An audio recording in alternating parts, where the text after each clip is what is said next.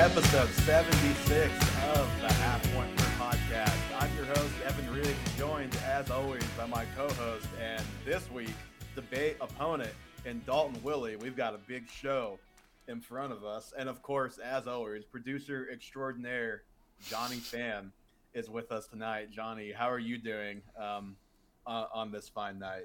Doing good. I'm excited for this little debate match because I know Dalton has some debate history in his past. True. So we'll see how this goes, and let's see who comes out on top. Well, the difference between this debate and the debate I did in high school was that we had an impartial judge, and I feel like today's judge might be a little partial. Already laying Wow, that is hearsay. That is very much hearsay. That is not hearsay, but I will gladly give you that one, Johnny, if it means you slide me one a little later. Okay, now we're just all kinds of foul play going on before we even get started here. So, in case anyone who is listening to this has not seen, Dalton and I's ranks are live on the newsletter, halfpointperpod.substack.com. If you want to pull those up along with the show to check it out, I will have Johnny put these in the show notes of the podcast as well. So you have the whole ranks to look at if you so choose. And you know what? Dalton and I have quite a few disagreements, I will say, amongst running backs and receivers specifically. So that's where the debate is staying today. And we're going to have a different kind of format today for the show. We're going to go through.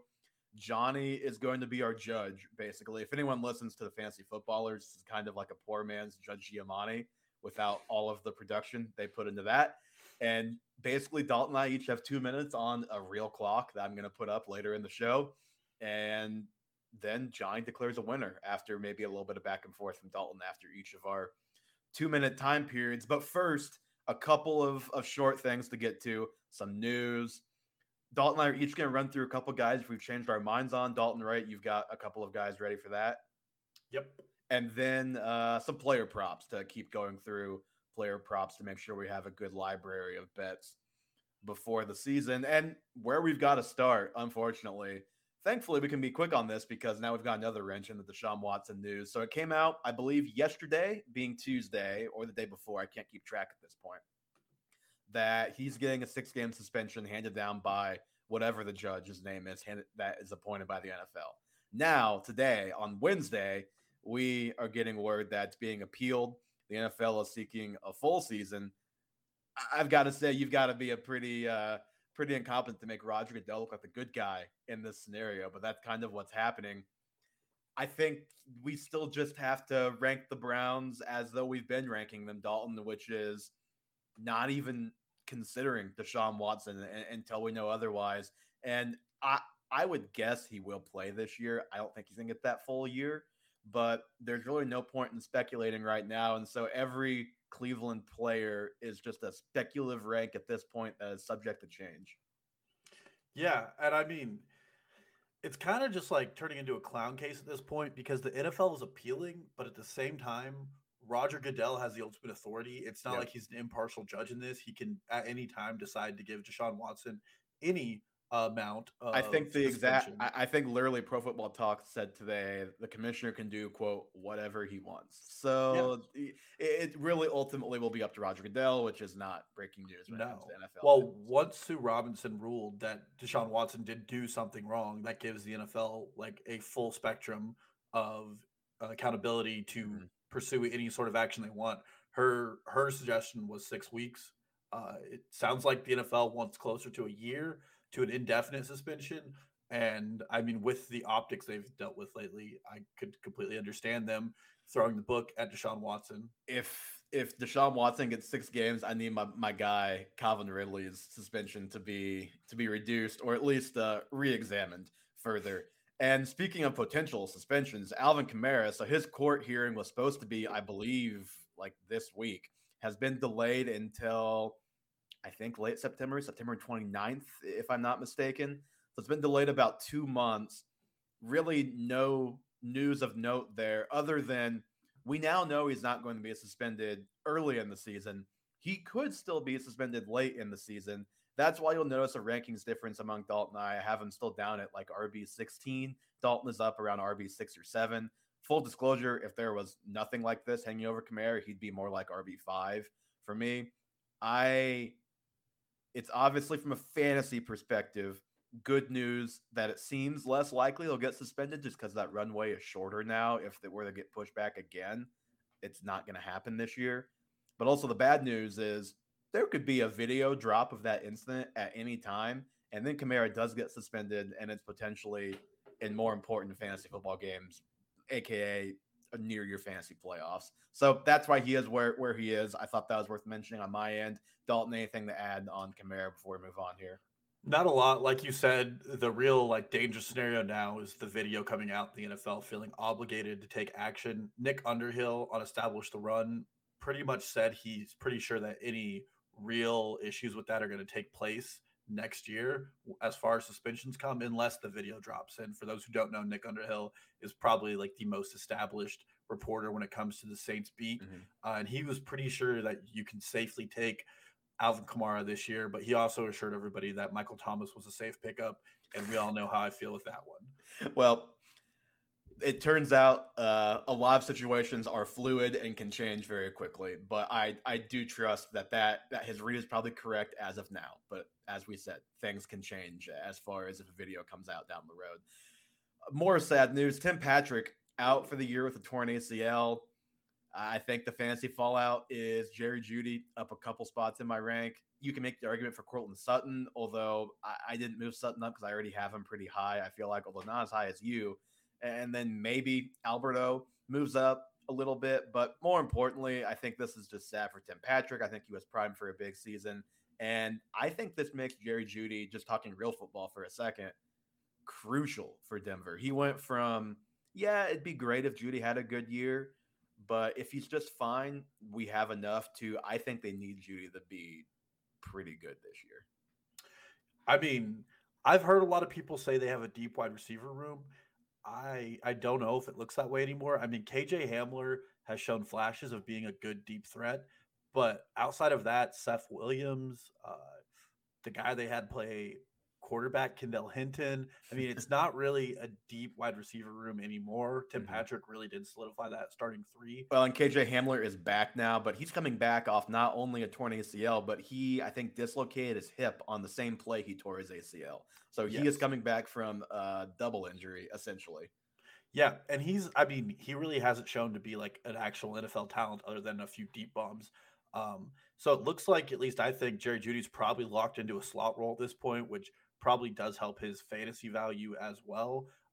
But it also, I do think there's some sneaky Greg Dulcich upside at this point. The Broncos might have to run more 2 tight end sets. Obviously, a lot of things in motion with it. Probably a slight bump to Albert O, but in general, just horrible. I famously said 2 weeks ago, Tim Patrick over Jerry Jeudy, and that's no longer the case. Yes, we no longer have to have that debate, sadly. And then real quick, Irv Smith had thumb surgery. I'm assuming either a broken thumb or torn ligaments. I don't think we've actually seen the injury yet. Regardless, they're saying that they hope he's ready for week 1. I noticed Dalton, this didn't change his rank really for either you or I. I'd have to double check my rankings. I think the guy that I have right next to him is Tunyon, who is also on the PUP. So I'm kind of in a wait and see mode with both of those guys. If we find out in 3 weeks that it's less likely Irv plays in week 1 than now, that could change things for me. But yeah, I have Irv at 12 still. I just think number one, if you have an IR spot, just draft him and move him on there and then pick up a tight end off waivers. They're all pretty similar around that spot anyway. And then number 2, if you're drafting this early, just draft him, hold him, and if he doesn't play, you can either drop him or another guy for a different tight end. I just think the opportunity of still drafting Irv outweighs the risk of going with a guy straight off on waivers in week 1 if you have to. That's my thoughts. Yeah, and I agree. I have him at 11, you have him at 12, so we're about in line with that. I mean, but after that, it just gets so disgusting. I'd rather draft an athletic freak with high upside and a new passing offense. He doesn't play week 1. I mean, you either drop him, like you said, or you just go pick up one of the guys you would have drafted anyways who are going to be on waivers. Yep. There's no harm, no foul, in my opinion. And you're probably going to get him at a discount now with that injury news coming out. And I'm not concerned about it at all. Yep. Agreed with you there. On the player props now, but real quick, before we get on the player props, I did want to pump up the YouTube channel a little bit. Johnny's been putting together some nice little shorts from the podcast, so we appreciate that. Those are on the TikTok as well. If you are looking for a way to support the podcast, I would say YouTube and TikTok are the top two ways outside of just listening to the show every week. Obviously, is greatly appreciated. But those two specifically, a follow on TikTok, liking videos. That's Half Point Per Pod on TikTok, and then just search Half Point Per Podcast on YouTube. A subscription. If you'd subscribe, that'd mean a lot, and that would mean that you would not miss any of our videos. And we appreciate any of you who are also just watching the videos as well. So just wanted to get that out there. But all right, guys, Lamar Jackson. This one jumped. I mean, all of these jumped out to at a different way to me this week. Lamar, his over-under is 3,500 and a half passing yards for this season. You can actually even get it a little higher on DraftKings. I pulled all of these off of FanDuel this week. For reference, he's never reached 3,200 passing yards. I think for that reason, I'm taking the under, and I'm all in on Lamar this year. I think he can have a great season. I think he can have even a career year or close to it passing the ball, but I think 3,500 is that's just a tall that's a tall task to ask a guy who's this established to all of a sudden throw for 300 more yards than they ever have. Maybe he does it. Maybe he would have done it last year if everything goes right, but it just feels like the more likely range of outcomes is closer to 3,000 yards and a lot of rushing. Yeah, and I agree with you. I'm taking the under here. Actually, when I first saw this, I was like, oh, that's a gimme. I'm going to go ahead and take the over. And then I went and looked at his history, and I was a little surprised by it, but it does make sense. And part of the reason, too, I mean, it's very clear the Ravens want to return to that run-first offense they saw 2 years ago and not that pass-heavy offense they had last year. This offense really consolidates around two guys in being Rashad Bateman and Mark Andrews. There's no one else they're really trying to get the ball to, and there's really no one else I could see having like over 500 yards on this offense as far as receiving go. So even if you're just trying to like Lego build how Lamar Jackson gets there, I just don't see the weapons there to get him to 3,500 passing yards. I think this is going to be a lot of running and a lot of consolidated passing to his two big targets. The one thing that gives me pause is the health of the running backs. We just found out pretty recently that Gus Edwards is behind J.K. Dobbins in his rehab. That's not great to hear because Gus's injury was not as severe. He didn't have the other ligament stuff that Dobbins had. So that is the thing that could throw a monkey wrench into it. But I still feel pretty good about the under. Johnny, what do you think here? I'm going to go with the under too. Like, I also looked it up, kind of thought his MVP year in like 2019. He must have thrown for around 3,500, not even near that. And it's at 32. It's like, I think I might place a bet on this one for the It was great. It was crazy touchdown rate. That was what made his passing season that year. Yeah, well, he's a really accurate red zone passer, like we've seen. But I think this is a pretty easy under, and I'd feel pretty confident in betting this one. It would be a pretty crazy season for the Ravens to make him throw for more than 3,500 with the way their team is set up. Agreed. Could be a big year from Devin Duvernay if that did actually happen. Christian McCaffrey, over under 925 and a half rushing yards. This is the highest listing. You can get this at even lower, like 900 yards on DraftKings. You can also buy 699 and a half receiving yards on BetGM, which I think that one's a layup. So that's why I left that one off this week. I'm still going over on the rushing. I know he's been nowhere close the last 2 years, obviously, but this is purely a bet on health. His last two healthy seasons, he cleared 1,000 yards. One of them, he was close to 1,100, so he beat it by like a $180. The other one, he was more like 1,300 and change. So he's beat this number soundly his last two healthy years. If he stays relatively healthy this year, I think this is a pretty good number to take the over on. Yeah, and that's what I wrote down here is, I mean, this is a health bet. It's, do you think Christian McCaffrey can stay healthy? I do. It's also a better O-line than he's played with for a while. The addition of Charles Cross is going to be really helpful. And then Baker Mayfield's probably the best quarterback he's gotten to play with in his career, which will help lighten those boxes and give him better and cleaner looks, hopefully. This is an over for me as well. The Panthers are going to rely heavily on him. He's their best offensive weapon by a mile. And as far as their receiving game goes, he's still the second best player. So I like the 699.5 for receiving yards, and I like the 925.5 for rushing yards. Like I've said, he's my overall number one choice every time I get the chance. And I mean, these bets just solidify it. Johnny? Yep, just gonna go with the over too. I just want to be able to see Christian McCaffrey play a full season. So if he plays a full season, play a healthy year, I think he'll hit the over. As someone who has had him in 2 different leagues in the last 2 years, me too, my friend. Me too. All right, Deebo Samuel, his over-under is 950.5 receiving yards. Not even 1,000 receiving yards on the line for last year's wide receiver 2, who probably would have been the wide receiver 1. In a lot of years, it didn't feature what Cooper Kupp did last year, one of the best seasons that we'll ever see. Dalton, are you on the over or the under with Deebo here? Team hashtag embrace debate. Sounds like you're the over, but I am the under. Really? Yeah. So a couple of concerns about the 49ers. I think their pass rate probably stays the same or even dips a little lower. Last year, they were at a 51% pass rate, which was 3rd lowest in the NFL. A full season of Brandon Ayuk being featured in this offense, I think, detracts from Deebo a little bit. And I went and looked at it because I think Deebo is going to also keep dropping my wide receiver rankings. Last year, he had 538 of his receiving yards were after the catch. That's just really hard. But that's just what he does. I know, but it's incredibly hard to replicate. And I mean, times like that, you do need some busted plays to go your way. And then last is the Trey Lance factor. I think this offense changes how they play a little bit. And I think Trey Lance's tools might lend themselves to Ayuk a little more. Ayuk, if you haven't seen, has been like the darling of camp. You and can see everybody the smile loves creeping across my face as you talk about my son, Brandon Ayuk. And so I do think I'm going to take the under on this. I think that he lets up a little bit this season, and we see a little more Ayuk and Kittle involved. Johnny? I'm going with the over. His yak is just even if like the busted plays aren't as good, that's a 500-yard difference from last year. Last year, like I don't see it being that big of a drop off to not hit over 950. So I'm going with the over.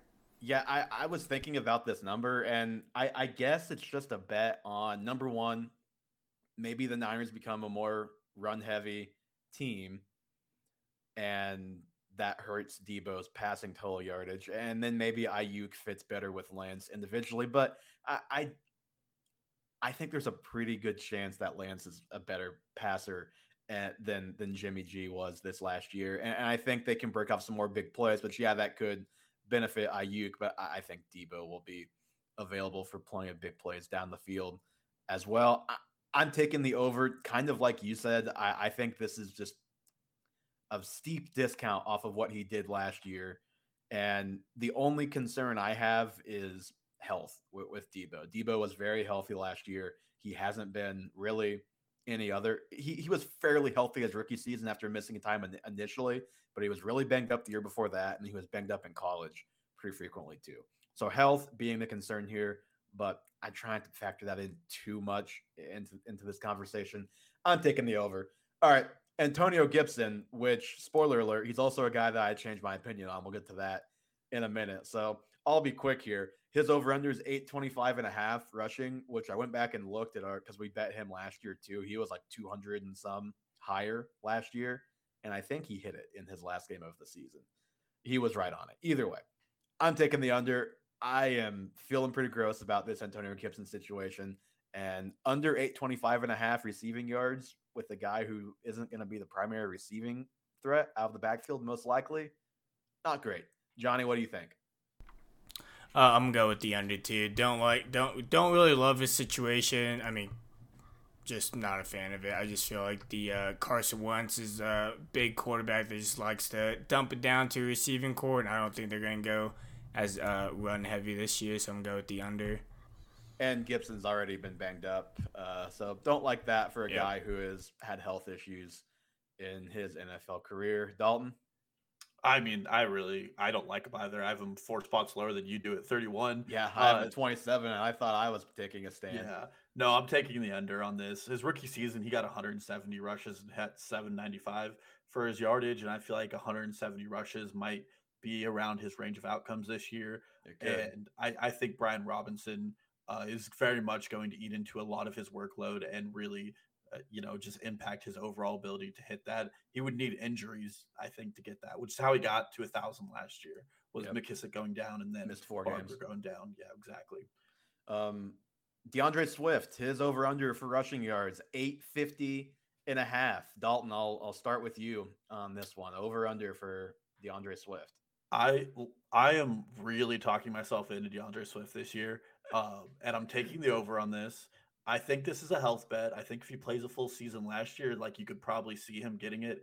He's playing behind Swift is a arguably, scary guy to make a health bet on. That's the concern here. absolutely, but he's playing behind the best offensive line or the second best offensive line in football right now. He's playing in an offense that I expect to make some improvements going forward, and he's just so talented that even like a 14 games with like a total of 190 touches, you could see him getting over this 850 mark. So I really think it's a good one. I was surprised him and Gibson are so close considering their situations couldn't be more far apart. Yeah, I don't remember what his passing yards were or if he had any posted, but his passing yards prop would be, or receiving yards prop would be a lot higher Yeah. than Gibson, obviously. I'm taking the over. It's fun. You mentioned the offensive line. I just listened to Ross Tucker on the Harris podcast today, and he had the Lions ranked third behind the Eagles and the Chiefs, and they were two elite offensive lines. The Lions were just a tick below that, and it was depth. So if that line is healthy, it's one of the best 2 or 3 offensive lines in the league, and the smart people say so. So I'm going to agree with them on that because I'm no offensive line expert. Besides the fact that I know the Chiefs had a bad offensive line in the Super Bowl that one time. I think Swift is a decent bet to make if you can find a prop for him to lead the league in total yards from scrimmage this year. And if I think that, I think he's going over this number. I mean, this is a pretty pedestrian number. Number one, it's a health bet. Number two, it's a bet on him earning more work as a rusher this year. And so earning more work when the game script hasn't gone to crap, basically, for the Lions. And I am really, really hopeful that happens. And I am ranking him as such, and I am predicting his yardage prop as such as well. Johnny? Nice. Now, I like DeAndre Swift a lot. I think it's kind of an easy over. Kind of shocked how close DeAndre Swift and Gibson's over-unders were, like just 25 apart with their situations. But I definitely think he'll hit the over. Mm-hmm. Okay, so we can just cycle it right back to Antonio Gibson here. Dalton and I each brought 3 players that we changed our minds about. We put out kind of preliminary ranks. I think we did actually publish them. They were only top 36 at running back, receiver, top 12 at tight end and quarterback. So these are a little deeper this time around. But Antonio Gibson is probably the number one guy, he and Miles Sanders.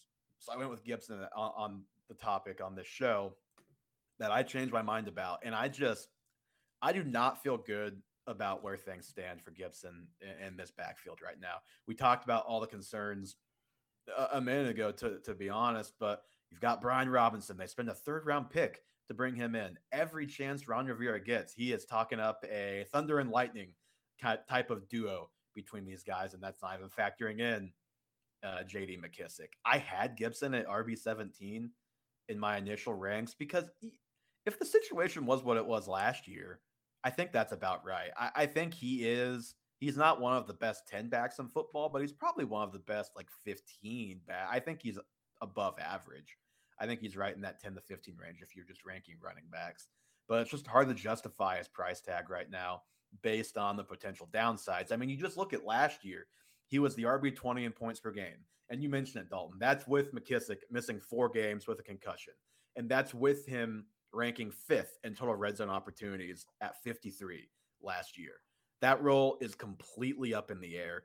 He's out with the hamstring injury right now. Brian Robinson, if he profiles as anything, it's a goal line plotter and a between the tackles guy and a short yardage guy and other parts of the field. So the upside is we're just wrong on the opportunity, and Gibson does get that opportunity and outperforms what we think.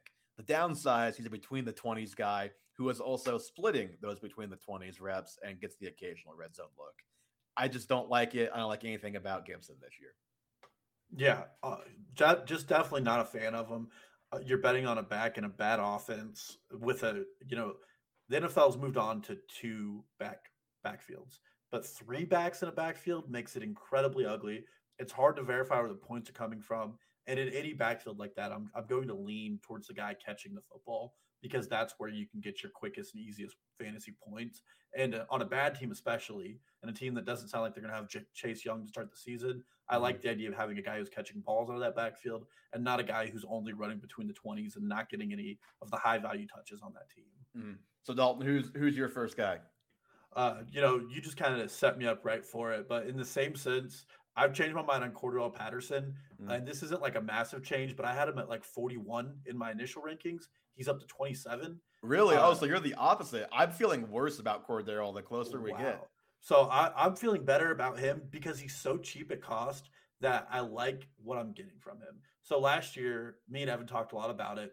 The reason he was RB5 for so long was he was highly efficient with his touchdowns. I mean, one game, I think he had 12 touches and 3 touchdowns or close to it. It was incredibly effective. This year, I'm just as confident in his ability to be a playmaker, and I like where you're getting him for a price point. You can get him all the way right now at RB 48, and he's basically a wide receiver playing running back. The addition of Tyler Algier doesn't really scare me. He'll probably get a lot of the rushing work, but that's not where Cordarrelle Patterson's going to be getting his points. He's going to be getting it in the receiving game. He still is either the second or the third most talented player on this roster, depending on how Drake London plays out his rookie season. He's third. He's third. He's behind Pitts and London. Well, we'll see. We don't know what London is yet. But I still like CPAT. I like how he fits. This is an offense with a lot of big bodies, and he's the single player who really fits as a slot role.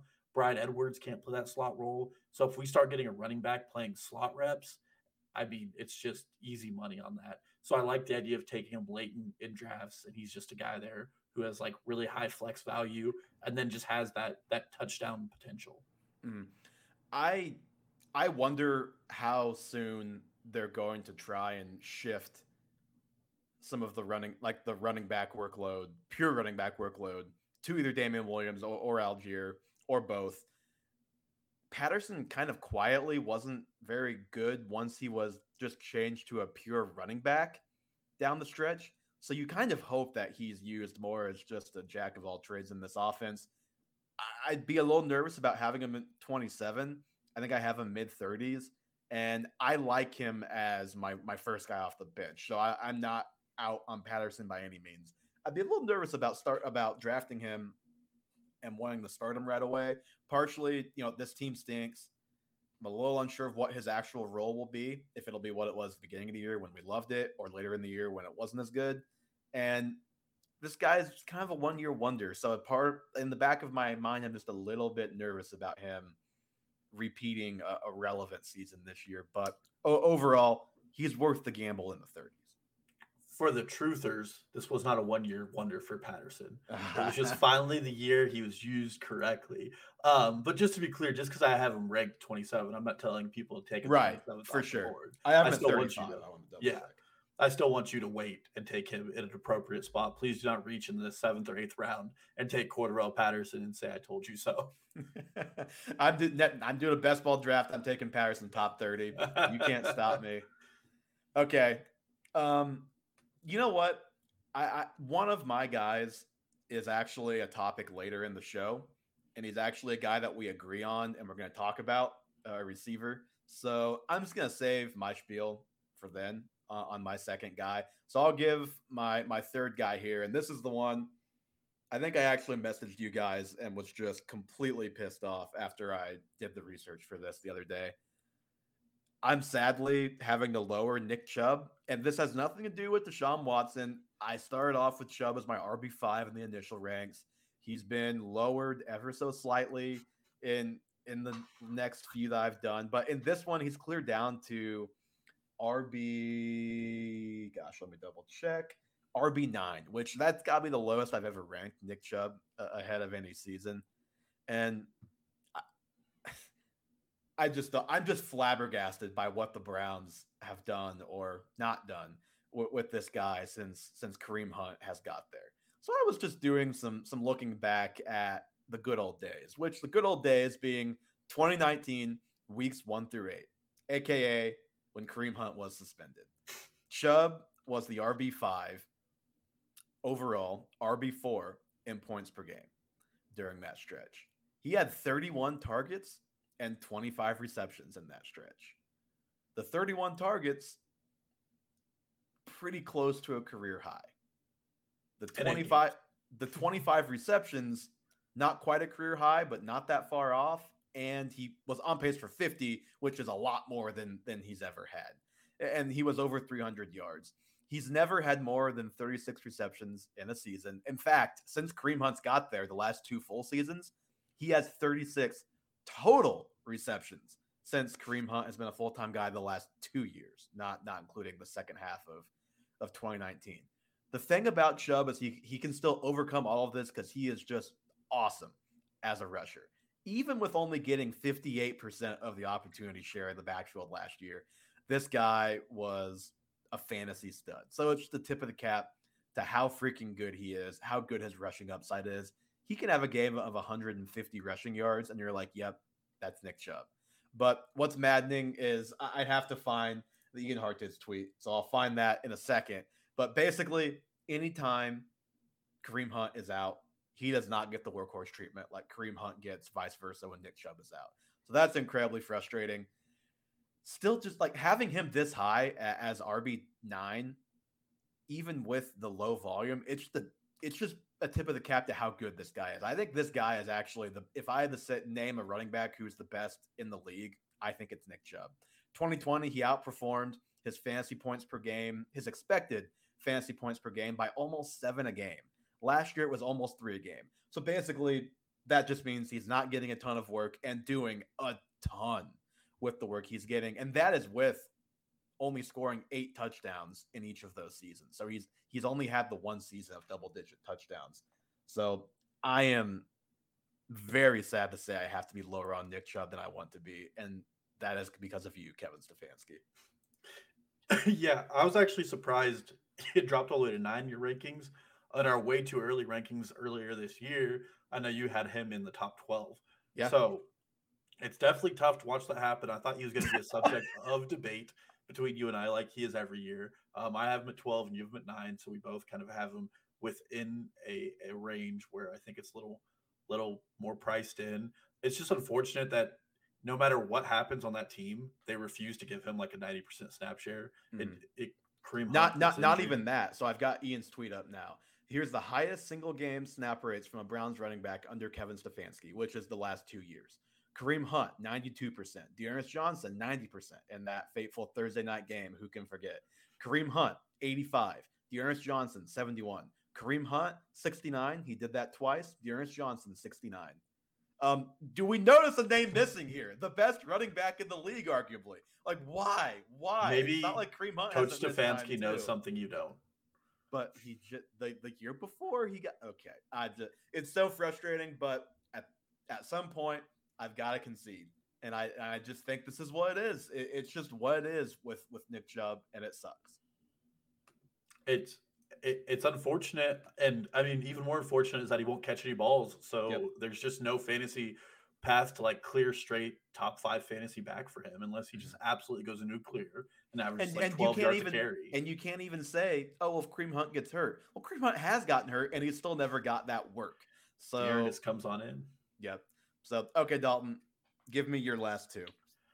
I just want to get this guy on record because I think he's going to keep. He's definitely my guy. He's definitely going to keep moving up my rankings. It's Allen Robinson, who I already thought I was going to be above market on, and I am because he's wide receiver 24 right now. But you have him all the way at wide receiver 15, so you had to beat me there. I have him at wide receiver 17. I know this doesn't mean a lot, but I listened to Robert Mays on the Athletic Football Podcast, and he was at Rams camp, and this entire coaching staff is gushing over Allen Robinson. Yep. They're talking about how versatile he is, how they can line him up anywhere. And I think it's important to note a couple of things. One, if you would have asked anybody who watched football 2 years ago who the better receiver was, Cooper Kupp or Allen Robinson, everybody would have told you it was Allen Robinson, without a doubt. And then he has one bad season where he's definitely sandbagging it in Chicago. He doesn't want to be there. Very clear the franchise tag upset him, and he's playing hurt. And everybody wants to throw him out the window. But then the Rams go out and pay him a boatload of money despite that lost season. He's had multiple top 10 wide receiver seasons with a horrible carousel of quarterbacks. I just think that Allen Robinson is a guy that I'm going to continue to move up my ranks. I don't think it's crazy to say that he could outscore Cooper Kupp in points this year just because of how good he is. He also fits the Matthew Stafford archetype better as a big-bodied wide receiver who goes up and gets contested catches. Think Megatron, think Calvin John, or think Kenny Golladay. It's just a lot of it makes sense. And I feel like we're undervaluing him because he had one bad season in a team that it took them 13 weeks to fire their head coach, who was starting Andy Dalton over a first-round rookie, and then let their rookie get sacked 9 times in his first appearance. I mean, it was just a disaster situation for everybody, and I didn't expect anybody to perform in that. So A-Rob, he's just going to keep moving up. I love the guy. I think he's probably like the biggest steal in fantasy right now. I agree with you. He is one of the biggest steals, at least in fantasy right now. Saying he could outscore Cooper Kupp might be a bridge too far for me. I think I feel a little better about Kupp than you do, though. That's not a reflection on A-Rob. I have him 15, so I'm obviously a couple spots higher than you. I just think he is still one of the best 10 to 15 receivers in football. For all of the reasons you said, he was sandbagging it last year. The situation was terrible. The guy's never played with a good quarterback. I am just stoked to see him with a good quarterback and a great head coach, and to see all of the ways the Rams dial him up and use him. I just, more than anything, I just want the guy on my team. Like, this rank is just a direct reflection of I am drafting Allen Robinson. I'm not necessarily saying I'm taking him as at 15 overall, unless the price raises and I have to do that. But I'm reaching for him. Absolutely. Yeah, absolutely. And the last guy who I've changed my opinion on, Brandon Ayuk. I mean, I talked to him about a little bit ago. Wow. This guy was a 3-4 turn wide receiver last year. And we have a bad problem in fantasy with recency bias. He burned everybody. He was a drop. Me and Evan told you to drop him like halfway through the season last year. Finished the season on a tear, had 3 top 12 weeks as a wide receiver. And you get him so cheap now. He's going as the wide receiver 47. And his upside is just so much higher. He's a first-round pick. He has first-round draft capital. He's playing in an offense that gets the ball to playmakers effectively, and he's playing with a quarterback and a entire like press corps that is all about him this offseason. It's like it's been the Brandon Ayuk show at minicamp, and I mean, just slotting him in the top 36 when he was like in the top 24 last year feels like a steal. And a lot of the time, it's just a post-hype sleeper situation where Brandon Ayuk clearly got in the doghouse last year. Once he got out of it, he was doing everything that we knew he could do. He was good. He was good down the stretch. Yeah, and his reception perception, he was still running his routes effectively and killing them.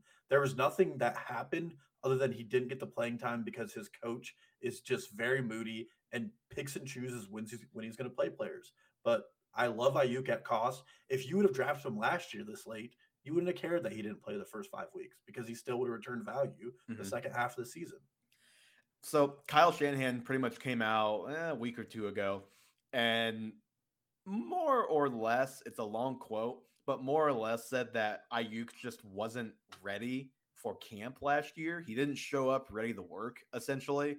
He didn't have a real camp his rookie season. So it kind of seems like it was a little bit of a shock to the system for him, what camp actually was like last year. And it sounds like the opposite has been true this year. And a lot of times I don't read into that. I don't get excited by that. But given the backdrop of this situation, it is great to hear great things come out of Kyle Shanahan's mouth talking about Brandon Ayuk. You know how I feel about him. I think he's one of the more underrated guys in the NFL at this point at receiver. I actually still have all of my notes from last year too. I just went back and saw yesterday that I said word for word he could be a top 10 receiver last year. Do I think that this year? Not quite, but I think there is some upside to still be seen there. Me and Evan also have Ayuk at 35 exactly. We do. So wow. Lockstep. Yeah, we're in lockstep. We're in lockstep on that one, and Chris Olave at 36. So Interesting. All right, Dalton. Well, we are about to get very much out of lockstep here. It is time to embrace debate, as some shows might say. All right. And on that note, Johnny, take it away as the host and the judge of this fierce debate. Yeah, let's get ready for a ranking debate. The first setting or first option is RB. Derrick Henry ADP RB4. Evan has him ranked as RB6. Dalton has him ranked as RB10. Let's have Dalton go first. Let's see what this debate high school has in mind. We've got to start this off right. All right, we're doing this official. 2 minutes on the clock. Starting now, Dalton. I'm incredibly excited to fade Derrick Henry for the third straight season and pay for it irreparably. But let me give you the nightmare scenario that is the Tennessee Titans. They lose their best playmaker in the passing game, A.J. Brown. They replace him with an injured Robert Woods and Treylon Burks, who's had an incredibly problematic minicamp. And coming out, he was a really raw prospect. I don't really trust him or Woods to replace the production of A.J. Brown, and I expect more stacked boxes for Derrick Henry.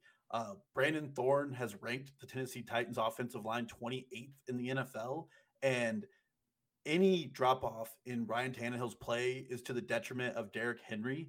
And I know he was incredible. He was the best fantasy producer he was last year, but his underlying metrics were not that good. He had 4.3 yards per carry instead of 5.1. The reason he was a monster last year was he had 27.4 carries a game, and we saw what happens when you do that. He breaks down. He doesn't finish the season. In the game, Derrick Henry came back. He looked anything but like himself. He ran the ball 20 times for 62 yards and then had a short touchdown. Deontay Foreman in one carry had as many yards as Derrick Henry. And I think that this offense is questionable at best going forward, and an offense that's been on the edge of efficiency, that's really been harping against the way the NFL is working, just is going to have such a problem producing Derrick Henry at a high level again. He's the only back in my top 10 who doesn't catch any footballs, and I'm just here to, finally fade him. I'm putting guys in front of him who have easier ceiling cases because the floor is really bad with Derrick Henry, where if his carries aren't as efficient, he's not getting 27 carries a game, then there's no way he's going to return value for you, especially for people who are drafting him all the way in the top 3. Not bad. 3 seconds to spare.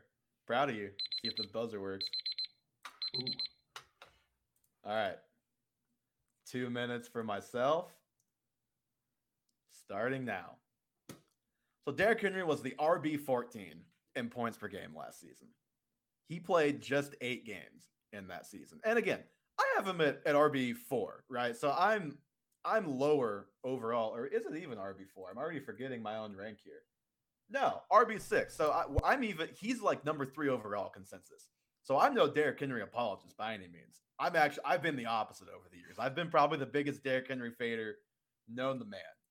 But again, I know the underlying stats don't look great for Henry last year. I will say that as the season goes on, he has usually gotten better in the past. It's just last year he actually got hurt. So he didn't have the opportunity to see, okay, is he going to go crazy down the stretch like he did the year before? Last year, he averaged more points per game than Jonathan Taylor, who, of course, was the RB1 on the season. I know the age, 28. I know the workload he had, almost 24 carries per game the last couple of years. 28, basically, or 27 last year. But you mentioned he doesn't catch the ball. He really doesn't compared to the top guys, but he did start to get more involved in the passing game. 20 targets, 18 receptions, 1 reception off his career high, well on pace for a career high in targets. And, again, for the record, I'd have him 1 spot lower if Alvin Kamara were all systems go. But here's Derrick Henry the last couple of years. RB3 in 2019, RB2 in 2020, and then RB14 last year, but the RB1 in points per game. I'm already giving him a little bit of a discount in my ranks based on the injury concern.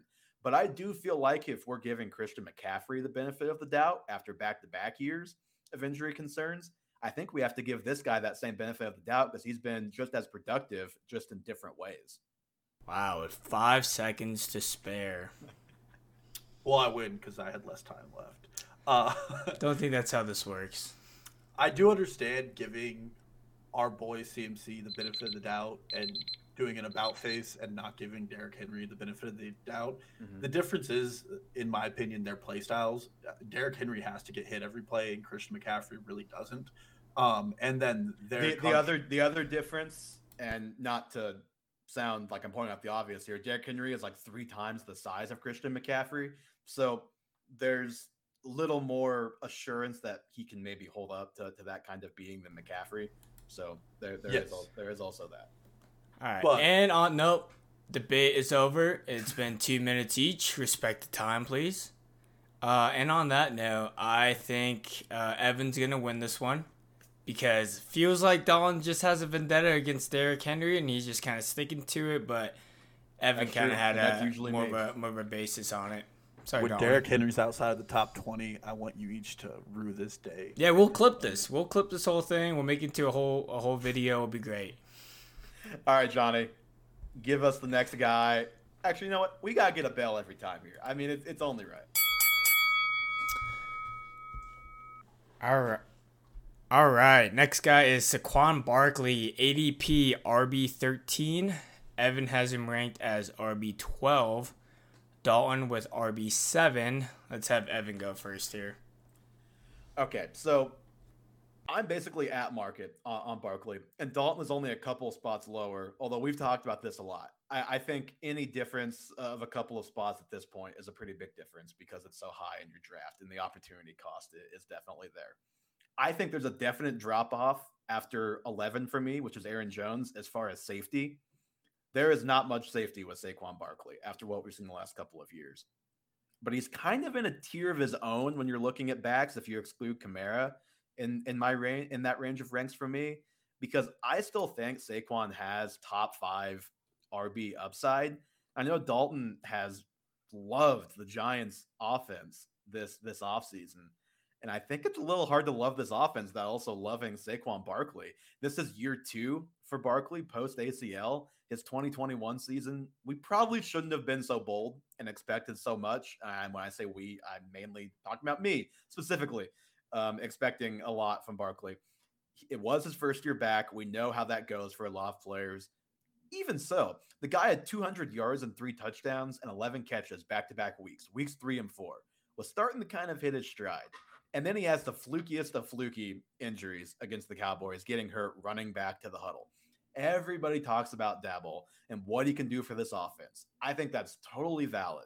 I think if Barkley can stay healthy, he's the ultimate chess piece in this offense. He's a great pass catcher. The guy's caught 91 balls his rookie season. I know that's a long time ago, but we see the clips. We see the highlights in training camp. I just think if it hits with Barkley and he has that and he gets that every down work and the health is right, because the offensive line should be better for New York this year. The weapons are better. We'll see about Daniel Jones. The coaching should be miles better. I think Barkley is a very high upside guy. Wow, I feel like you basically did my job for me there. I did your job for you? Well, let's go. I think the most important place to start out with Saquon Barkley is how absolutely terrible the New York Giants were last year. And I don't think they get enough credit for it because the Jacksonville Jaguars were so dysfunctional that no one was looking in the NFC East at the New York Giants. They were the second worst offense last year, only behind Houston. They only scored 5 more points than the Jacksonville Jaguars across the season for the second lowest scoring total of any team. They were a league low in pass yards with 188. The next highest team had a 201. They ran a QB sneak on 3rd and 8 on their own 10-yard line. And then Robert Mays on the Athletic show last week went on and said that Ben McAdoo had 4 scripted plays on 3rd down that he ran all season. You do not get worse than that. There are children who play Madden who know you can't run the same play 3 times in a row and expect it to work. But the New York Giants did. This year, the offensive line ranks at 18th for PFF. I highly expect a huge increase in coaching. And Saquon Barkley is only 25 years old. And like you said, is just a season removed from catching 98 passes, which is incredible. That is huge fantasy upside. And the pass opportunities in this offense are going to increase. You don't go from 188 pass yards and anywhere but up. The opportunity for fantasy relevance is everywhere but there. And last year, despite the lost season, Saquon Barkley was still really good. He had the same yards per carry as Alvin Kamara. He averaged more yards after contact than David Montgomery and DeAndre Swift. And he had more yards per route run than Najee Harris and Dalvin Cook. He did all of that despite playing on the most putrid and horrific offense. He's a top 5 talent, and I'm ranking him outside of that just because he's tied to Daniel Jones. But I still think he's a long shot and easy shot for overall RB1. So as much as I love Saquon and talked him up, I think we also have to acknowledge the risk profile. It's been multiple years since the guy has actually produced at that elite level. You look back and you would think his points per game would be fine. It would be like the typical injury-riddled season, but he actually averaged less than 10 points per game. So as much as I love Saquon, I love the upside. I think there are much safer guys, which is why, like I said, Aaron Jones at 11 is the clear cutoff of safety for me, and Saquon's not in that safety circle of trust just yet. Yeah, when I draft my running backs, it's just hard for me to pinpoint a safety profile of any running back, like who's going to stay healthy at this point. You have guys like Dalvin Cook, who's injured quite frequently, Joe Mixon, who played his first healthy season, DeAndre Swift, who hasn't played a healthy season. I'll have above him. I think it's just a hard profile, and I'm just looking for home runs, which I think might be part of the difference in our rankings. All right, and after that note, I think Dalton is the winner of the Saquon debate here. Okay, to be straight up, I thought Dalton had him at RB 17 the whole time I was doing my my point. Yeah, because like the debate sounded the same, and wow, Evan really a little fishy. I'm wondering if there was some editing in the Google Doc that was done, because I'm pretty sure I saw 17. Think we need the count. I mean, we can make an audit, but we can. Substack ranks that you pushed out have him at 7. I didn't look at every one of your ranks when I pushed it out. I looked at the doc, and the doc. There's no update. The only update was me giving Dalton a tally. Oh no, I mean, like, I prepped for this yesterday, so. But. Regardless, all right, next play. Now I'm really feeling frisky. All right. Give us a third one. We got Javonte Williams at RB10 ADP. Evan has him ranked as RB10. Dalton has him ranked as RB16. 1-6. Got it. All right, Evan, you can go first. So, my opponent has Javonte Williams ranked at RB16. With Drew Lock and Teddy Bridgewater at quarterback, with Melvin Gordon splitting the reps basically 50-50 with a slight edge to Melvin Gordon last year, he finished as the RB17 last year. Yes, I know he had great health. That is part of it. But we've talked about this before. The health will probably regress. I think the volume should go up for him in year 2. Here's what we know he can improve on, just even if the volume isn't crazy for him this year. Melvin Gordon had 20 attempts inside the 10-yard line last year. That's 11th in the league. Javonte was 21 attempts, 4 touchdowns. But you look at the full red zone splits, it was 48-35 in favor of Melvin Gordon. I'd be pretty surprised if this year 2 budding star is outworked in the red zone. And actually, down the stretch last season, it was 8-5 Javonte in the last 4 games of the season, looking at red zone opportunities. Denver is going to be a better offense. There's going to be more scoring opportunities, more yardage opportunities. I think between the two, Javonte Williams is quietly the more talented receiving back of these two. He, in the one game without Melvin Gordon, had 9 targets, 6 receptions against the Chiefs. I think the volume should see a slight uptick. But even if we don't get that, we've talked about predictive metrics here. He's number 1 in the last 10 years in highest rate of missed tackles forced by a rookie. There have been differing opinions on how the workload's going to go. One beat writer has said Melvin Gordon's the clear backup, competing with Mike Boone. The other saying Javonte. I just think if it's 60-40, I have little trouble seeing Javonte living up to this rank. And we have upside for more, which is what's baked into this rank. We have upside for a workhorse. 2 minutes on the clock for Mr. Willie. This is one of the scarier ranks that I put out. I've been a fan of Javonte Williams since last year after watching him at the University of North Carolina. But like my great co-host pointed out, he has a backfield mate who is no slouch. And in fact, Melvin Gordon is incredibly talented. Last year, Melvin Gordon had an 83.4 rushing grade, which was ninth amongst 50 backs in the NFL. His yards per carry was 16th in the NFL. His yards after contact was tied for 16th, and his missed tackles forced per missed carry was 10th. I mean, this is a truly amazing player playing behind Javonte Williams, and that's no discount to Javonte. Now, I know there have been conflicting reports about who's leading this backfield. I do expect Javonte Williams to be the leader of it, but I also expect total opportunity for running backs to go down. Since 2016, Nathaniel Hackett has called 7 offenses. In those, every offense has had a pass rate of 60% or more but once. Last year, Denver had the 7th highest rush rate over expectation, meaning their running backs got a lot of opportunity, gave them a lot of ability to get in it. This year, I don't expect that to be the case. It's been very clear that this is Russ's offense, and that's where things get a little more concerning because Russ has not been a red zone quarterback. Russ has been a deep ball quarterback. In his last 5 years in the NFL, Russell Wilson has only had a 42% TD rate in the red zone. This team will score a lot of points, but I think a lot of those points are going to be scored outside of the red zone. And then most importantly, Melvin Gordon and Javonte Williams are both competing for this coaching staff. They weren't drafted by this organization by either of them. Melvin Gordon was brought back on a contract. I expect another 50-50 split, and everybody I have in front of Javonte Williams already has workhorse duties in their offense, and I'm just not willing to rank him any higher until he's going to be the one getting the work, especially with such a talented back standing right behind him. So Aaron Jones has workhorse opportunities? I'm not so sure about that. Okay. Aaron Jones is going to catch 100 passes this year. Two questions for you.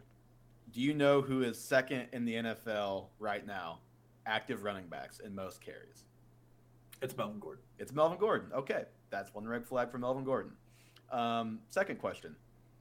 Do you not think that a better offense equaling more plays could probably offset slightly lower volume, like percentage-wise overall, running the ball? Because I think it will.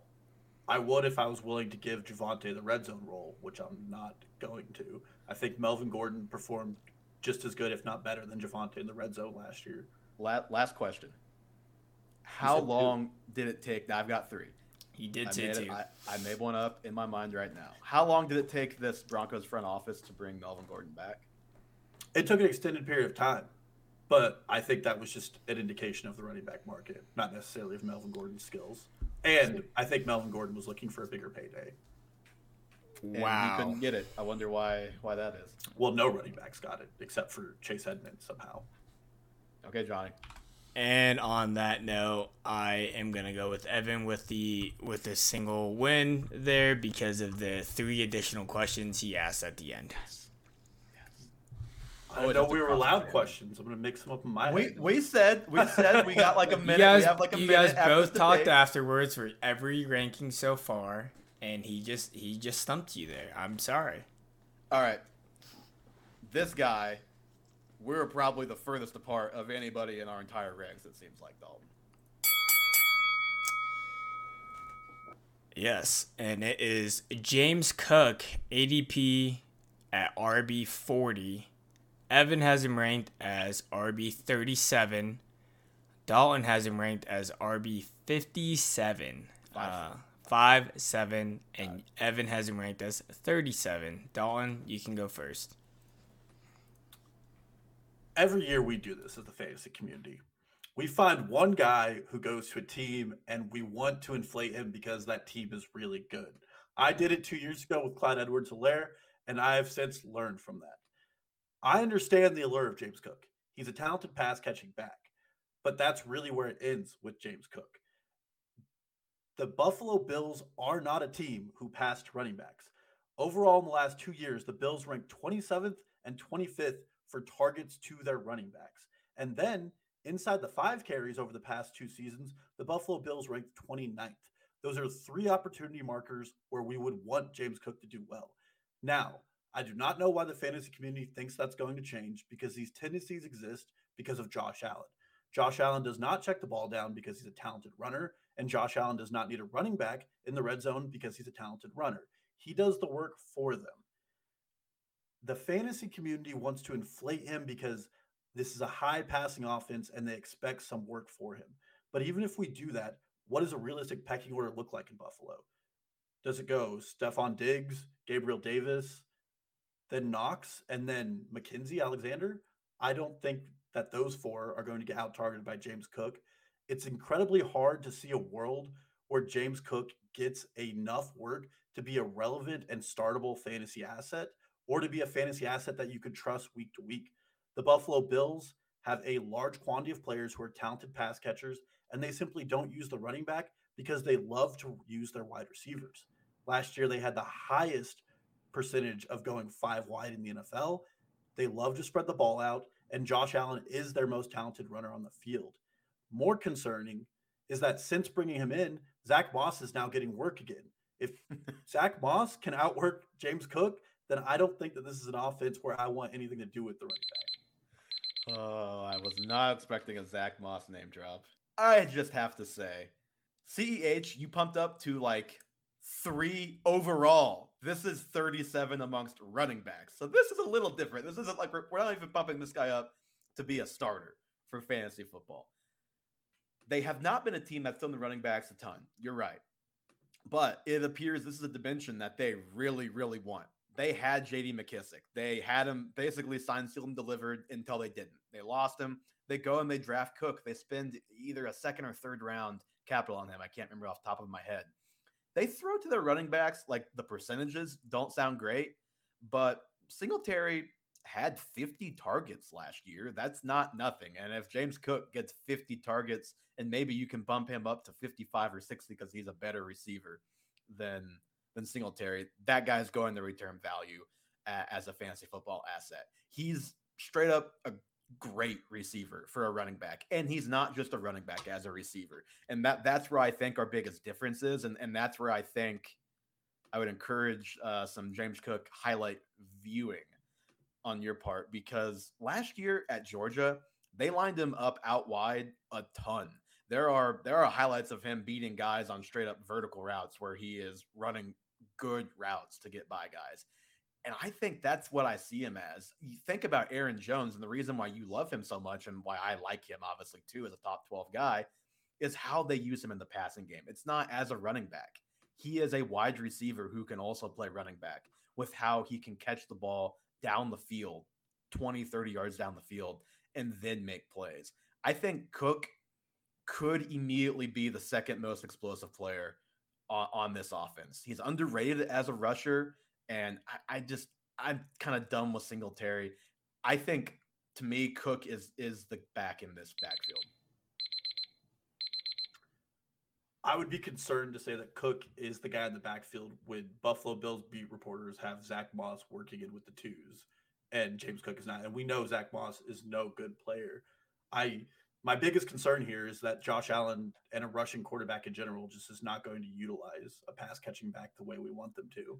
Again, I just don't think he's going to be used as a pure pass catching back, because that's not what he was used at all in college. He's a guy that can line up wide while Zamir White is in the backfield and run actual legitimate routes down the field. And there's been like some weird compliments about him as a rusher, comparing him to his older brother, Dalvin Cook, which I definitely am not going there. But it at least makes you a little bit optimistic that he's underrated as a rusher. 3.8 yards per carry after contact last year at Georgia is not nothing. They didn't bring in any other receivers. A lot of people draw that line to Gabe Davis. Maybe it's because this guy's going to be used as a wide receiver quite a bit. I mean, they drafted Shakur, and they did bring in Jamison Crowder. So there's like receivers of consequence. Like everyone's going crazy about Gabe Davis because they didn't go out and sign someone big to come in and be their wide receiver too. So do you think Josh Allen will throw more to the running back? Yeah, I do. I do, because they invested in this guy. They tried to invest in McKissick. It's clearly a dimension that they want. Josh Allen just signed the big contract. What happens when guys sign the big contract? They start running a little bit less. Who has more inside the 5 attempts in the last 3 years, Josh Allen or Ezekiel Elliott? Oh, I don't know, but I don't care. I'm not worried about the stuff as a runner with James Cook. I think this is a guy that you're underrating as just a pure receiver and how he can be used. I would love to take the bet that James Cook does not return value. Oh. Well, what's value then? Is value if you're saying where I have him ranked, RB40. So he either finishes below, which is not value, or above, which is value. that's fine. Yeah, I'll take that. RB40. Yep.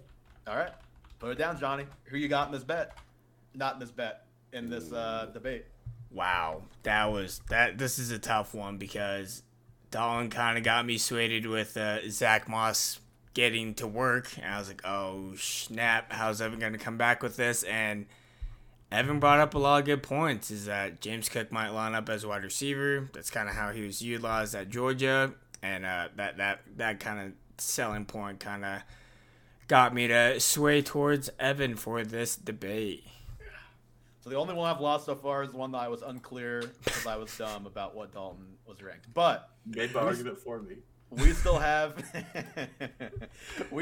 receivers to go through. It'll be a little bit of a longer show today, but to be expected, that's okay. We'll see if we can get out of here in an hour 20. Hour 20-ish is the goal. Let's hit it, Johnny. We've got receivers to go through. The first one being a former Chief, but first, as always. Yep, former Chief Tyreek Hill, ADP, wide receiver 8. Evan has him ranked as wide receiver 7. Dalton has him ranked as wide receiver 12. I just realized I had Derrick Henry up on the screen this entire time. Been just too locked into these debates. Let's have Dalton go first since he's trailing 3-1. That's true. It'd be devastating if I blew a 3-1 lead. Go ahead, Dalton. Let's start with what the story has been with Tyreek Hill this offseason. He gets traded to Miami, and everybody is suddenly a believer in McDaniels being an incredible coach and making Tyreek Hill a better fantasy asset. Last year, in the best offense with one of the best offensive-minded coaches and the best quarterback, Tyreek Hill was the wide receiver 6. But now we have him going as the wide receiver 8, and Evan has him at the wide receiver 7. It's pretty difficult for me to picture a scenario where Josh McDaniels and Tua Tagovailoa do a better job at utilizing Tyreek Hill than Andy Reid and Patrick Mahomes.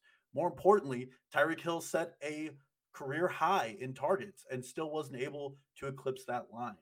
Tua is the 6th most turnover-prone QB when throwing deep in the NFL, and we all know Tyreek Hill has a problem with not keeping the ball in his hands when it's thrown that way.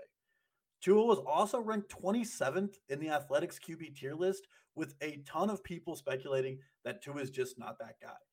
I don't like to invest in high-end fantasy assets with 2 players who are going on a top 20 in Jalen Waddle and Tyreek Hill, with a quarterback who some people are putting right next to Davis Mills in terms of skill. It's really hard for me to invest that. And then I don't think the volume is going to be there. As an offensive coordinator for the 49ers last year, Josh McDaniels called a pass play 51.61% of the time, 3rd lowest in the NFL. Now, Tyreek Hill is no slouch when it comes to talent. Don't get me wrong. But when it comes to competing with Jalen Waddle for targets and in an offense that's probably going to run the ball more than he would like, I don't like the idea of investing a high-end return when I'm tied to a quarterback whose deep ball hasn't been there, whose offensive line has been non-existent, and who the entire NFL is still out on 3 years later, even after he lost several starts to former journeyman Ryan Fitzpatrick. So just count me out on Tyreek Hill this year. Okay, get the time up here.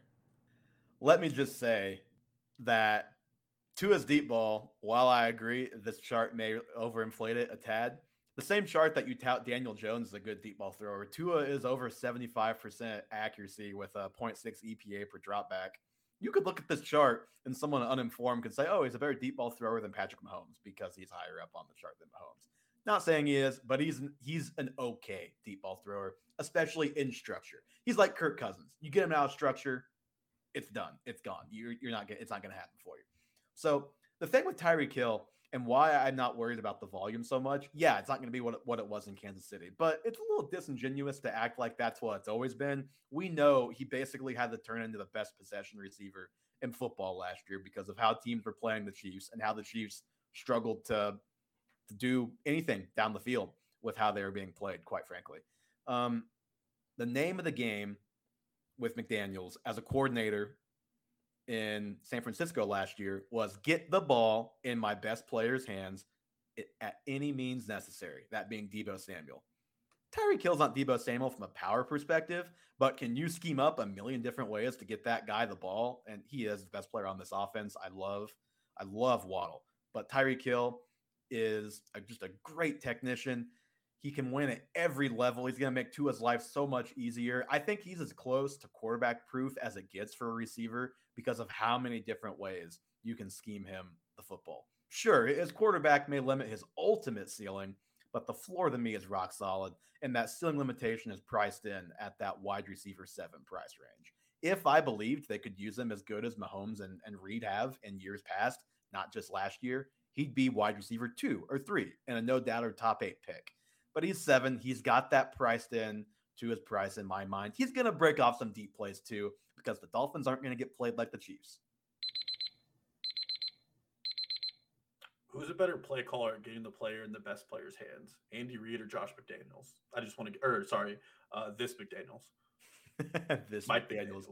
Look, Andy Reid, but there's also a Travis Kelce that exists in Kansas City that does not. I love Waddle, but it's just not the same because last year in San Francisco, what do you have? You have a below average quarterback who you've got to get the ball out quickly for him to stay positive, to stay a positive asset to your offense. And that is very similar to what we have right now with Tua, I think. Just out of curiosity, last year he was wide receiver 6. You have a wide receiver 7. Mm-hmm. Do you see any scenario where he outperforms last year? Yeah, absolutely. I mean, he, as only being one spot lower, I'd have to say his ceiling is higher than that. It's just his ceiling to me. I don't think he's going to be top 3 overall. I don't see him above Jefferson. I don't see him above Chase. I don't see him above Cooper Kupp. But anybody outside of that range, or Stephon Diggs, I would say Diggs too. But I would say anybody outside of that, basically 4 on, I could see 100%. Johnny? Just want to make sure if you didn't have any other follow-up questions, but I think Dalton has you beat, Evan. Okay. All right. Dalton, what do you have him ranked? You have him as 12? 12. Still top 12 wide receiver. I'll go on the record. Top 10 receiver. That's basically in the middle. We can even do top 9 if you want to get closer to my rank. Are we doing another bet? I'll take it. I like this one. Are we planting a flag here? Just for this as a one, total aside, as a Chiefs fan, I'm cheering entirely against the entire Miami Dolphins organization. Oh, me too. Yesterday's news was a godsend to start that. So I will say, with this bet, since it's such a high total, top 9, let's do points per game. Let's take injuries out of it, and let's just do the player. Okay, but it has to be like at least 8 games. I don't want to play one game, have a 70-yard touchdown, and then get injured and not play the rest of the season. That's fine. All right, let's move on. Alrighty, that was intense.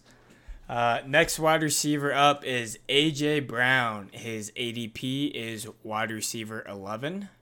Evan has him ranked as wide receiver 16. Dalton has him ranked as wide receiver 9. Let's have Evan go first here. Okay, where to start with A.J. Brown? I know this one's going to be contentious. So if you put this guy in a good situation, I would basically be at Dalton's rank.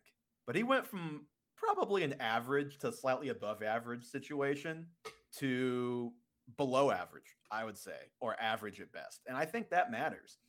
Per PFF, here's how the wide receiver 1 has fared in offenses with quote-unquote run-heavy quarterbacks, which run-heavy being defined as quarterbacks with 80-plus rushing attempts from a QB in a season. On average, the wide receiver 1, this is the last 10 years, has finished at wide receiver 27. Now, there are extreme exceptions both ways. You have guys that finish in the top 10. You have a lot of examples of guys in the 30s and 40s. But let's look at those guys in the top 10. You have DeAndre Hopkins multiple times in the top 5 in Houston.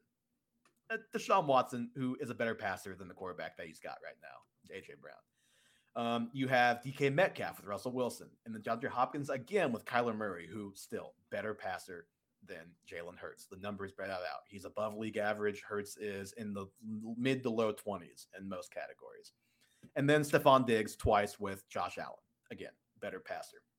This guy has never finished above wide receiver 11. That's his highest finish. He's never reached 1,100 yards receiving.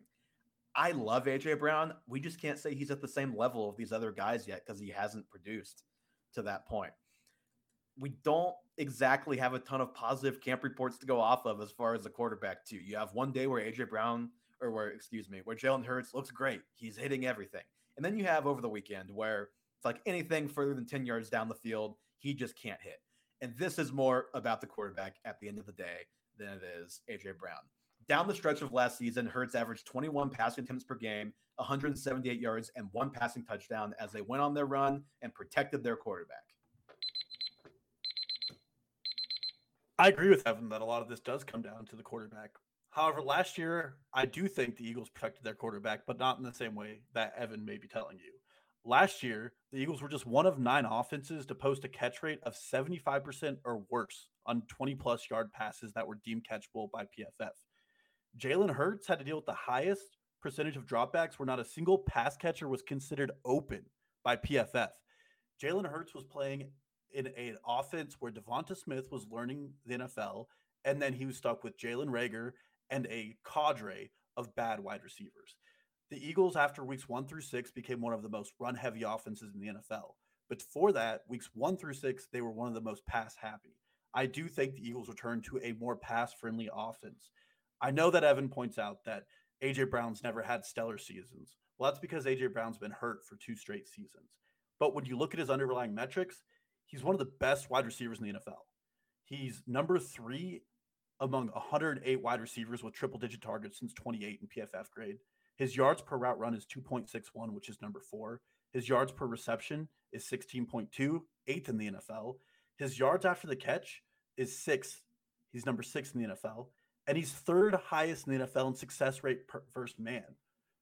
Our boy Matt Harmon over at Reception Perception thinks that this is one of the best pairings in the NFL for a wide receiver duo because A.J. Brown can run the X roll while Devonta Smith works the flanker.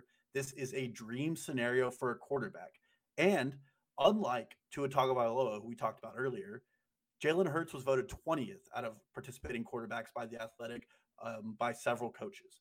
I know that Evan pointed out that run-heavy offenses don't always produce high-end wide receivers, but I don't think this is going to be a run-heavy offense again this year now that they went out and they traded for a player who needs the ball and demands the ball in his hands. So draft A.J. Brown, win your league. Look, at the end of the day, if Hurts performs like he did last year, which, yeah, the weapons weren't great, but you can elevate your weapons as a quarterback. That's allowed. He was 26th in true passer rating, 31st in true completion percentage, and 29th in accuracy rating. And if he does that again this year, what's to say that they don't go back to a run-heavy offense? And real quick, if you have concerns about Deebo Samuel as a yak guy, I mean, kind of what A.J. Brown's going to have to be with a quarterback who's not very accurate. I think the bigger issue on this offense last year wasn't inaccuracy from their quarterback. It was inability to get open. It's hard to be accurate when your player's covered by a defensive back. Well, he was also very inaccurate like 3 days ago in practice. But I digress. We know how I feel about Jalen Hurts. We know how Dalton feels about Jalen Hurts. I just think it's going to take a super efficient season and a very clean bill of health for this guy to be a top 12 receiver. History just is out not of curiosity.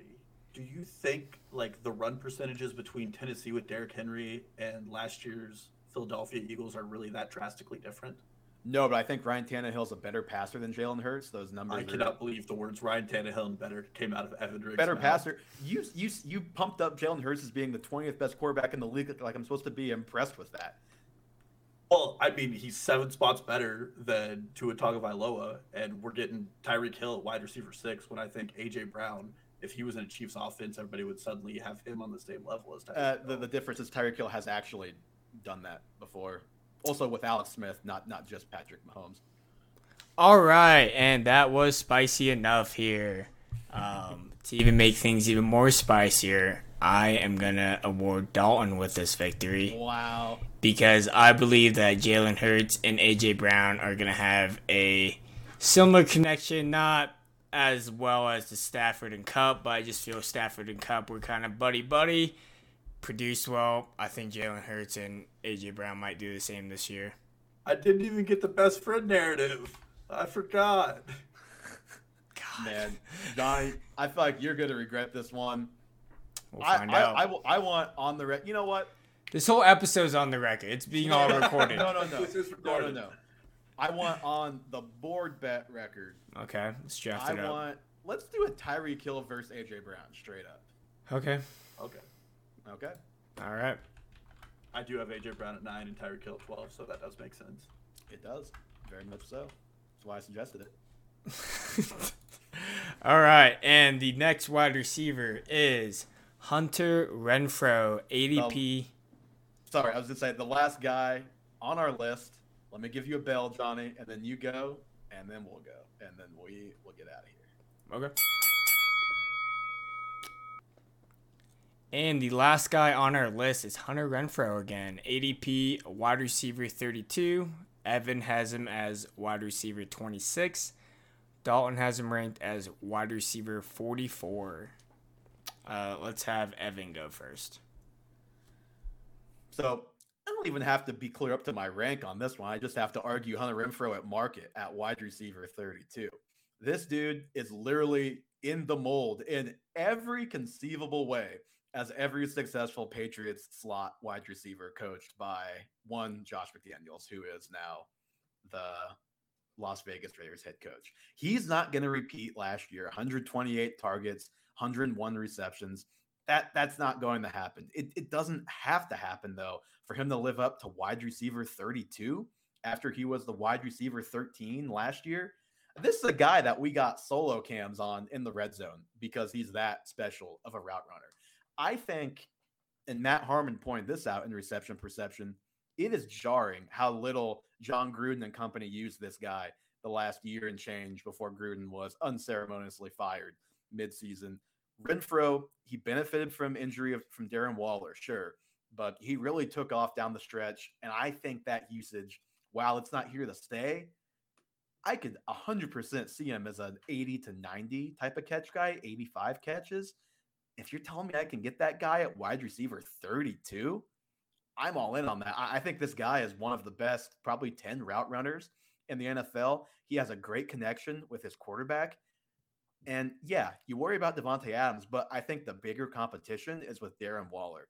Darren Waller, who is almost 30, has had multiple injuries. He's older than people think because he obviously missed years with his drug addiction issues. So I just think Matt Harmon notes in our Reception Perception, he showed versatility as a flanker in two receiver sets. He's going to stay on the field in those situations, which is exactly how Julian Edelman was used.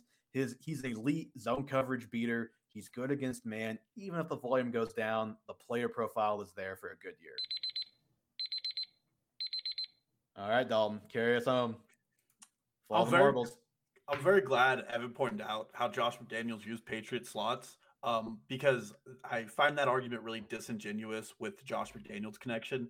It's been Tom Brady's slots that have performed incredibly well from Julian Edelman and Wes Welker. It has not been Josh McDaniels, and I think that that's a trend that I'm going to continue throughout this entire argument and how I feel about the Raiders offense as a whole. I don't believe Josh McDaniels is a good play caller. I believe he's benefited from working in a Belichick system.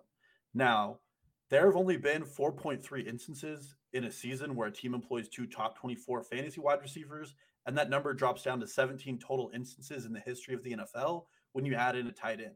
Now, Evan and I am not saying that Hunter Renfrow is going to be a top 24 wide receiver, but I doubt that he can stay in the top 36 with two target hogs like Darren Waller and Davante Adams. More importantly, when fully healthy last year in the first game of the season, we saw what Darren Waller is capable of in a 16-target game. Derek Carr loves throwing to him, and Davante Adams, in and above himself, demands of 25 to a 30% target share.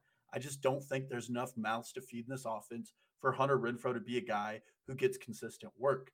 That, in addition to my concerns about Derek Carr being an above-average quarterback who can elevate this offense, I really think the path to fantasy relevance for Hunter Renfrow is red zone usage and, more importantly, successful touchdowns. Derek Carr's never had a season where he's had more than 30.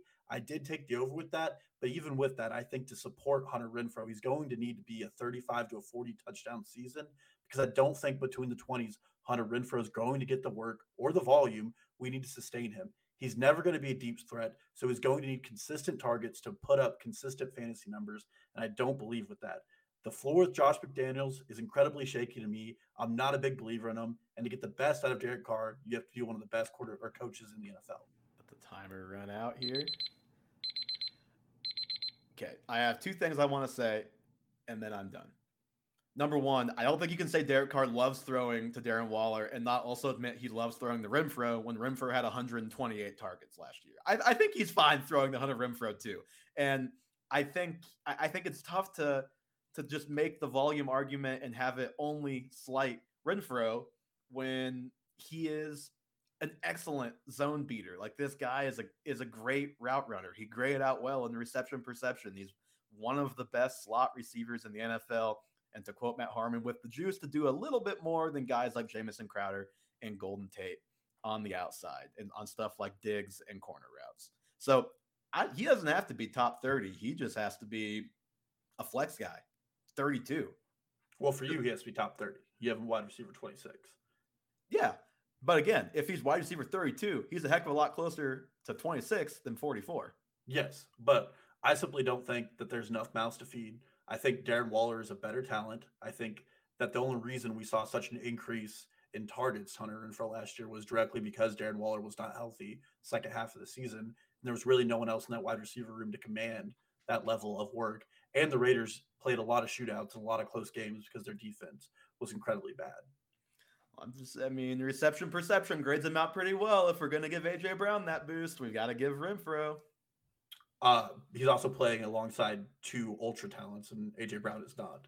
Again, I'm not saying he's A.J. Brown. I'm just saying we've got to give him the props of being a good player because reception perception says so if we're going to talk up A.J. Brown above what he's ever done before. Yes. And I'm saying Hunter Renfrow will not grade out well at all because he's going to be playing in an offense with two players who are so much better than him that they're going to be getting a lot more of the targets in that offense. And Hunter Renfrow's job as a slot means that deep shots aren't part of his game, and he's going to need to get a lot of over-the-middle passes. And to be a successful slot in fantasy, you need volume. Darren Waller's almost 30, or just is 30, almost 31 actually. Coming off injuries, he's a speed guy at tight end. We'll see how he looks this year. All right. And on that, I think you guys both made great arguments. This has been a great debate show. Each person is ranked, won 3 arguments in 3.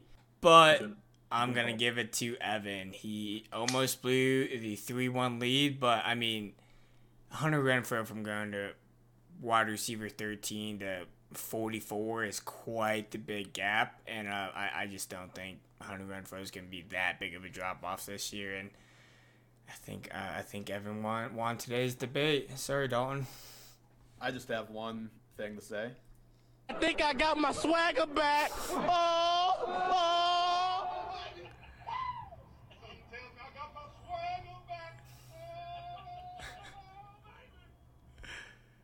In all seriousness, great debate, Dalton. Very worthy opponent. I'm sorry I had to beat you in the end, but it's, one of us has to lose. And if it has to be one of us, I'm glad it was you. It's okay. When the rubber meets the pavement, I'll be more than happy to circle back on this and be right over both of you. I think it's rubber meets the road. Give myself a point for that one, too. Again, when the rubber meets the pavement, I'll be more than happy to circle back on this. Okay, let me get the Hunter Renfrow's name back up there real quick. Never changed off A.J. Brown. That part didn't go well. The rest of this podcast did, though. Thank you guys so much for listening to this episode of the Half Point Per Podcast. A long one, but a good one. We tried some new stuff. I think it was a lot of fun. Turned out great. Hope you guys enjoyed it as well. Like I said, subscribe to the YouTube, follow the TikTok, just search Half Point Per Pod anywhere, and you will find us. I guarantee that. And we will be back. I think we'll have a video coming out on the YouTube pretty soon. And then a mock draft next week is in the cards. And who knows what the show is next week. Don't have that plan in front of me. But we are really gearing up toward fantasy football season. We're so glad you guys are choosing to listen to us. And we will talk to you